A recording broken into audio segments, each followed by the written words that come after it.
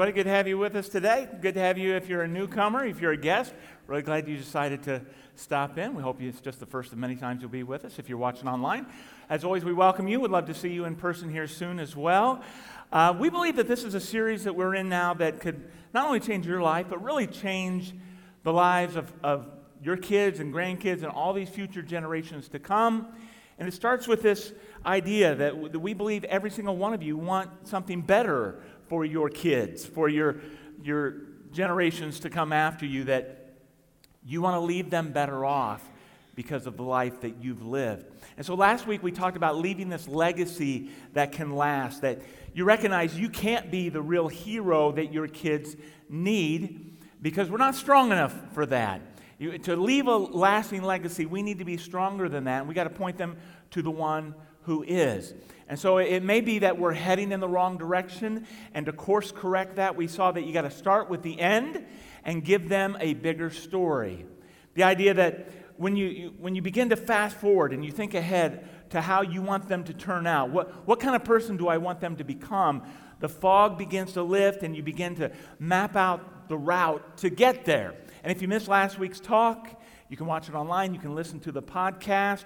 But once we know the end that we're heading toward, and we're heading in the right direction, we need some rules in order to get there, right? We need some road rules. And like if you're going on a family vacation, you've been on a vacation with the kids in the car, right? Have you been brave enough to do that?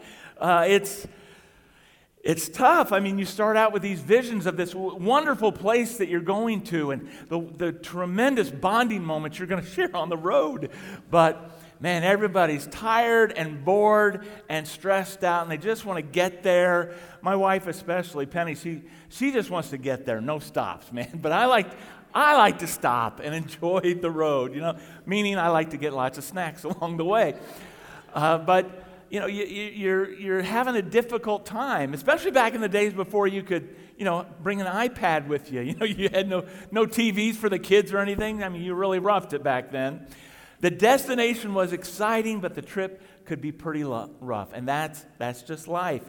Years ago, my family and I were driving down into the Florida Keys for what we hoped would be a wonderful vacation. So we found a brochure for this little nature scenic trail hike thing. Said that'll be fun, it's free. So we did that, thinking it wouldn't take that long based on the map, but once we got into it, it was taking forever and it's hot and it's sunny, and my 6-year-old and my 13-year-old, they are not having a good time on this trail. And everybody is very thirsty. And obviously, I'm not the first one ever not to bring water on a hike, right on a trail. Because right there in the middle of nowhere, there's this vending machine of water. And my wife, she thinks this is like a miracle of God. My family begins hugging this vending machine. But let's just say I'm known for being frugal. And those waters were like $2 a piece. That's crazy. And I said to them, we've got bottled waters back in the car. Let's just keep going. Let's just say there was a minor uprising, and I became the enemy, and I relented and bought the waters because I would rather lose a few dollars than to lose my family. We kept going down to the very southernmost point of the continental United States, down to Key West, Florida. And if you do that, you have to go to this marker, this big concrete monument marker that says, you are at the southernmost point. And you have to get a picture with that. It's just what you do. But it's a long trip. And again, my kids are tired. They've enough photos already. We arrived there, and my 6-year-old, Thomas, he is not having any of this. He does not want to get out and get any more pictures. So we're cajoling him, we're encouraging him, I think we're bribing him, whatever we can. You got to get out, we got to take this picture. He wasn't moving, man. He was mad. And so I did what any loving father would do. I made him get out of the car because we have to get this photo. And so here it is. I want to show you the photo. It's a real keepsake memory there. Good memories from that from that trip. So can you see how happy we all are on this trip? I got the picture, but really I lost his heart, for a moment. In both cases, I thought I was being a good dad, but I was really kind of being a jerk, I guess. And we can end up fighting the wrong fights. And you think you're winning, doing the right thing, but actually you're losing.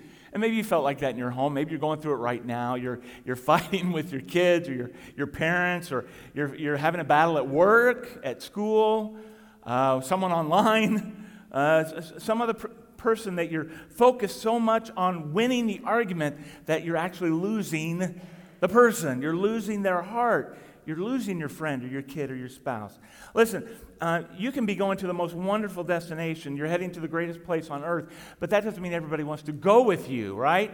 When children are little like that, they're 100% dependent on you.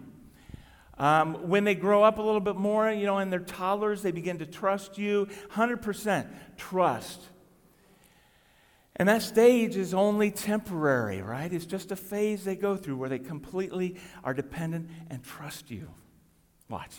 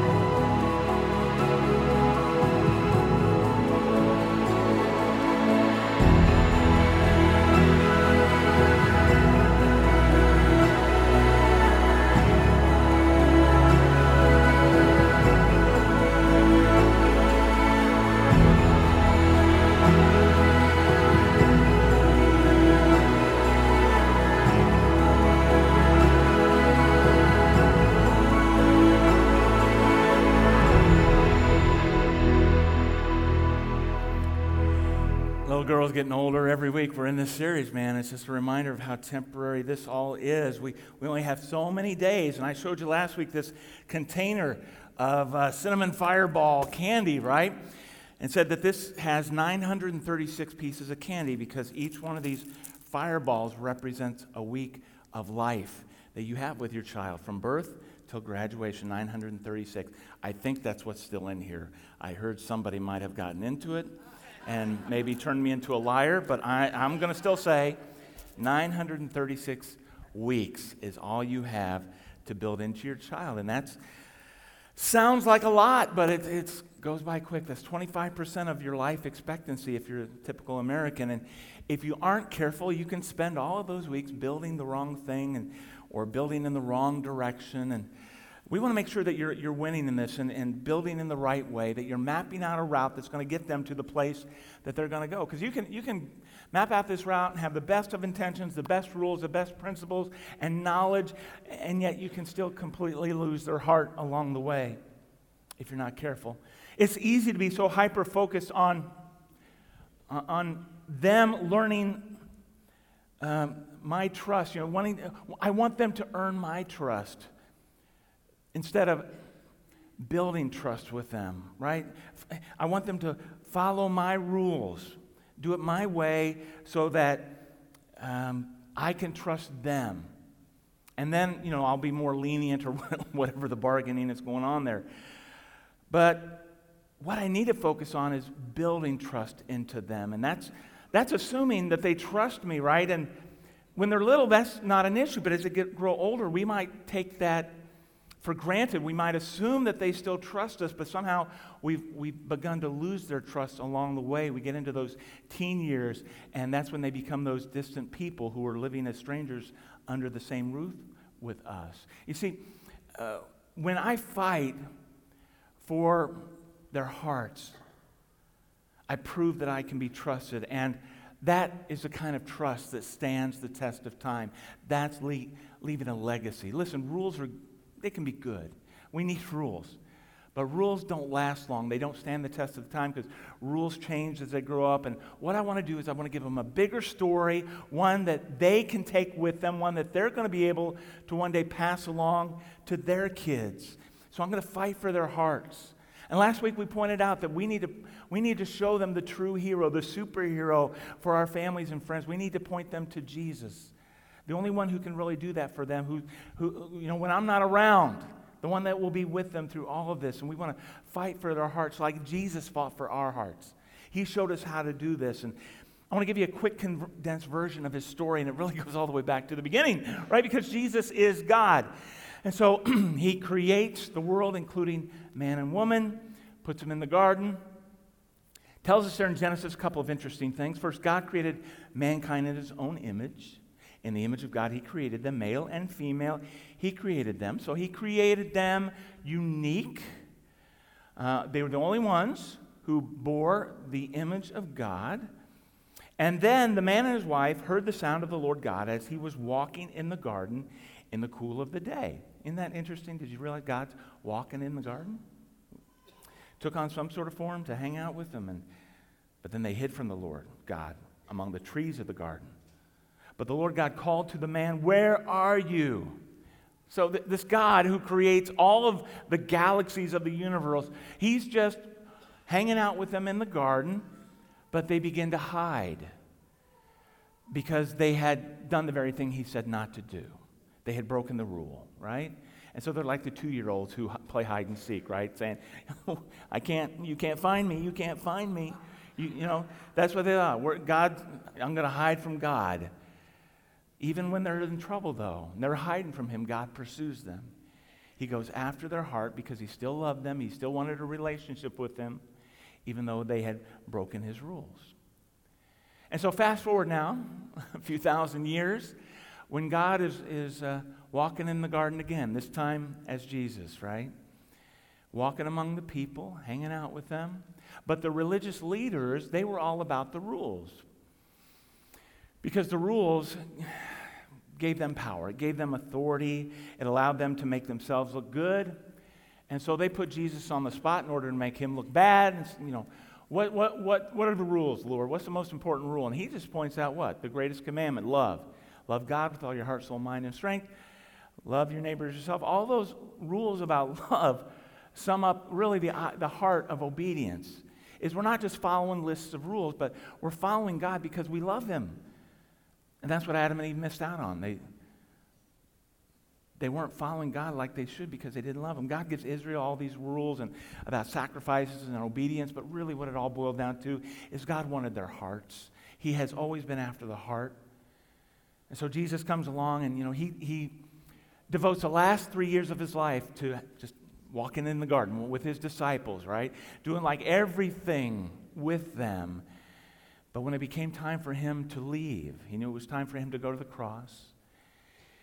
He sets them all down in that upper room and he begins to pour out his heart to them, to prepare them for when he would not be with them physically, to leave them a legacy. So listen to his words. He says a lot in John chapters 13 through 17. Read the entire thing sometime if you want to see what Jesus' heart is like. But he says in chapter 13, "My children, I'm only going to be with you a little longer. So a new command I give you, love one another." Wasn't like a new command. They'd always been told to love one another. But, a new kind of love. How? As I have loved you, so you must love one another. By this, everyone will know that you're my disciples if you have love for one another. Right? I'm not going to be here with you physically much longer. And dads and moms, that's true for us too. One day we're not going to be here for our kids or our grandkids. And what kind of legacy are we going to leave for them to guide them, that will be with them, Jesus says, here's mine. It's a new command to love like I loved you. In fact, he says it again in chapter 14. If you love me, keep my commands. And again, just a few verses later, anyone who loves me will obey my teaching. Did you get the connection there? If you love me, you'll obey my teaching. Anyone who doesn't love me will not obey my teaching. And if that weren't enough, chapter 15, my command is this: love each other as I have loved you. Greater love has no one than this, to lay down one's life for one's friends. And you're my friends if you do what I command. So you see that connection of love and obedience. I mean, I've got all the rules. You know, we've got all these rules, but we mess up on the rules. We choose rules over relationship, right? A lot of law over love. And really, Jesus' compelling force in our lives is, I want you to do these things, not so that you've checked them off on this to-do list or this legalistic code, but I want you to do these things for the right reason, because you love me, because you trust me, really because you want to be with me and be like me. Jesus loves them, and he passes down these rules and practices and truths. But outside of a genuine context of relationship, love, without that love, it just leaves you with an empty religion, with an empty relationship, with an empty home. And I think some of us are probably a lot more skilled at fighting to win the argument than we are to fight to win the heart. More skilled at making sure our kids are keeping the rules and cleaning their room and getting the grades and making the team than we are, fighting for their hearts. Which is why we need to know this big idea. Know the wind. It's their heart. No, what are you really trying to win? To win your way? To win all the rules being done right? Or are you trying to win their heart? That's the win. You could go to the greatest destination ever, but if you don't want to go there alone, you want to take them with you. Because even though you may be right, you may have the greatest intentions and plans, you can still lose their respect. You can lose their hearts along the way. Chap Clark, he is a youth culture expert. He says it like this: moms and dads need to see their parental role as a marathon. It's a long trip. Recognizing that building a relationship in which their child, trusts them, is even more important than whether they can trust their child regarding the immediate issues of the day. I think most parents would buy into that myth that if we just give them the reasons for the rules, if we just explain the reasoning behind our rules, then that's going to win the day, right? But I don't know. I don't think I've ever explained the reasons to my kids. Like, here's why I want you to keep these rules, and it's just about a rule. I've never seen them walking away like, oh, that makes so much sense. You explained that wonderfully, Dad. I absolutely am going to do it now that you explained it. They want to know that that I love them, that I've got their heart through all this. Because you can debate the reasons all day long, but you can't debate the relationship. Jesus says, look, if you may not get all this, you may not understand all this, you may not even want to do all this, but if you love me, if you only knew me, if you knew how much I've done for you, if you really knew who I am, you will want to do this. You will want to obey. He is so hyper-focused on the relationship. If you love me, if you trust me, because love equals action, which equals trust. Yeah, love is action. Needs to be demonstrated, needs to be spoken. Words demonstrate love too. They're essential to gaining trust or, to losing trust. And so whether you're parent, kid, student, employee, employer, friend, if you want to build trust, they got to know, you have their heart. You're going after their heart. Not a selfish love that says, well, I'll love you if you'll do this or if you'll obey me. It's just love. I'm just going to love you. And here's a simple list to kind of know if we're doing this. These are super practical in building trust with your spouse and your kids and your friends. And it's actually one that we've already seen in our last series as we were going through 1 Corinthians. And we got to chapter 13, verses 4 through 7. Love is patient. Love is kind. Does that describe your kind of love, even when, they disobey? Doesn't envy, doesn't boast. It's not proud. Can you admit when you're proud, when, you're using your age or your authority as a boast? It doesn't dishonor others. It's not self-seeking. Do you yell at others? Do you belittle them? Do you call them names? Do say whatever you want because you have the right to do that? Well, maybe, but that's still dishonoring. And young people, do you dishonor your parents? Because if you're doing that, then that destroys relationships. It destroys trust.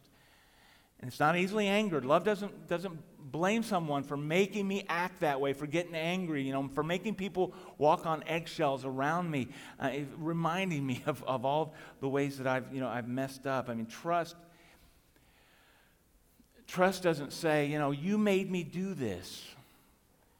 It's a choice to act that way, and not to call them out and call them names. You're so stupid. You're an idiot. You're so stubborn. Whatever.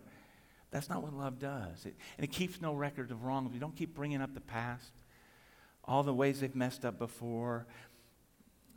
Kids, you don't. When you get into an argument with your parents, you don't even bring up all the ways that they've let you down before either. Arguments, all that stuff. It's not about reminding about the past. You're not fighting to win an argument. You're fighting for the person, for their heart. Love doesn't delight in evil, but rejoices in the truth. I mean, do you secretly harbor a little bit of delight when they get what they deserve? Maybe a little bit, right? I mean, do you find yourself telling your kids lies to get them to do what you want them to do? I mean, how are they going to trust you if you keep misleading them and using deception to get them to do whatever you want, bribing them with stuff that you never come through on, promising things you never come through on? How are they going to trust you? Love chooses truth. And that it always protects, always trusts, always hopes, always perseveres. I get it. It can be so frustrating when they're always saying, why can't I? But instead of ignoring them or shutting them down, maybe we can learn to ask a few questions to make sure we know what's going on in their lives, to ask them, what's the big deal right now with you? What's going on? Why are you so anxious about that? Or why are you so afraid of that? Because love hopes and it trusts, especially in times when there's not a fight going on, just on normal everyday times. It takes the time to get to know them. Maybe you get all annoyed at the way they spend time with the video games and their phones and their friends and all that. But have you ever sat down just to talk to them about all those things? Like, why do you like that video game? What kind of apps are you playing with? What are your friends like? And love protects through all that, right? We're not just saying whatever you want to do is fine. We're going to protect them. But it's making sure that it's coming from a place of love. Look, I don't know why this is so counterintuitive for us. Maybe it's because we're so hyper-focused on other stuff instead of our spouse and our kids and our friends. If we could just love them like that, they would want to go with us to this preferred destination.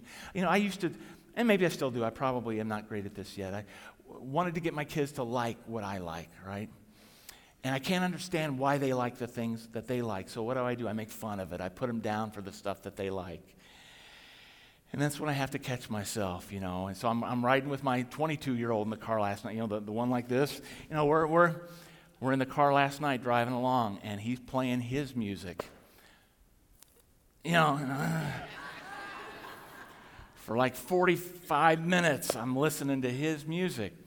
And everything in me wants to just make fun of it, But I listen to it. Listen to what he liked so I can enter into his world instead of conforming him to mine. That's trust building. Look at this image on the screen. This is what love does. It affects everything. It affects your friends, dating, family, media, church, sports, school. Love is a part of all of that because when love is involved in all of those activities and conversations, it builds trust. And your knowledge doesn't always do that. Here's again, Jesus is our model. He demonstrates this. He declares it, John 3:16. God so loved the world that he gave his only son that whoever believes in him shall not perish but have eternal life. So think about that for your family. Imagine if your kids were to say, my dad loves me so much that he was always patient with me. He was always kind to me. My dad loved my mom so much that he wasn't easily angered.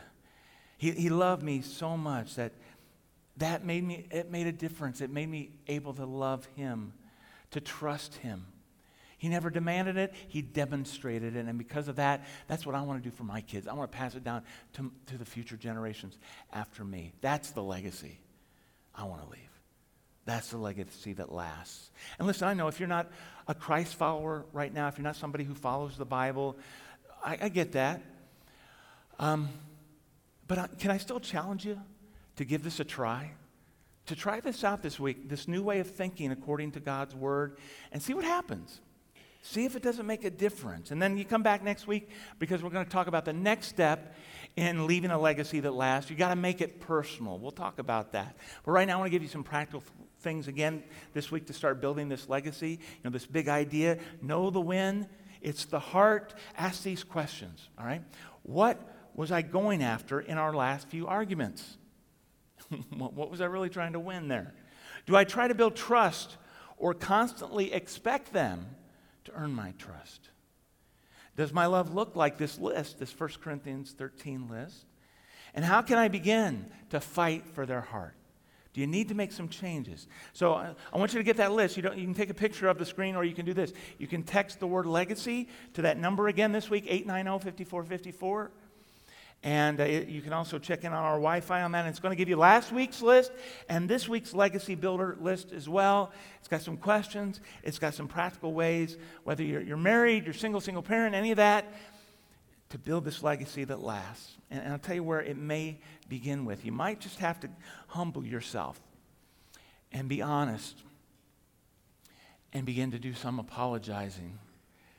You know, that you haven't fought for their hearts like you should have been. You admit you messed up, and you don't apologize selfishly. You don't say, yeah, I was wrong, but you made it so hard. You know, one of those non-apology apologies. You just suck it up, you take the bullet, and you say, you know what? There were times I chose not to be patient with you, and I'm sorry. Times I chose not to act kindly, to say kind words toward you, and I apologize for that. And you're saying, look, I want to show you from now on how much I love you. And that doesn't mean there's not going to be any rules in our household anymore. It just means that I am committed to love you better, to have a good relationship with you even when we disagree, to build trust because your heart is more important to me. That's what I want to win. And God's done an awful lot to win your heart by giving his son for you. So let's pray together. Lord, I want to pray for so many families right now. Our families got issues, Lord. They really do, so many times. Nobody else knows what's going on behind those closed doors, but there's struggle, there's heartache, there's bitterness. Sometimes we live like strangers under the same roof, God. But you bring peace, you bring healing, you bring grace. Break down the pride. Help us to humble ourselves to our families, to show them our hearts. God, give us the strength that comes from your Spirit living in us to do better at this, Lord. Give us this conviction that's so counterintuitive to choose to fight for the hearts that are fight to win, fight for my rights and my authority. Help me to break through any hearts, God, in my home that are hardened. Help me to begin to leave that legacy that lasts. Father, we're praying not only for parents, but for grandparents, for aunts and uncles, anyone who has influence on the next generation and the ones to come after that, Father. Help us to point them all to Jesus. In whose name we pray. Amen. That's why he sent his son for you, because the rules, all the commandments, they're good, they're right. They help us to do the right thing, but we don't do them well. And yet God still loves us. Even when we fail, mess up, he never stops pursuing you.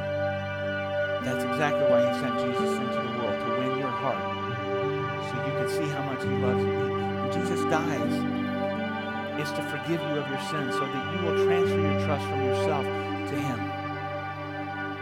Because you can't save yourself. You can't make yourself right with God. Maybe you need to do that right now. If you're watching online, you can do this today as well. I'm going to invite anybody who needs to make that decision for the first time to start following Christ to do that. And if you're online, just contact us this week. We would love a chance to get to answer your questions, to talk with you, to pray with you, to help you in your journey to get to the right destination. God wants more than anything for you to arrive at his destination, to be with him forever. If you've never been baptized into Christ, we make that opportunity available every week, in fact, every day, anytime you're ready to give your heart to Christ, your allegiance, your commitment. You can do it right now. After the service, whatever time you're ready, we'll be ready to meet you.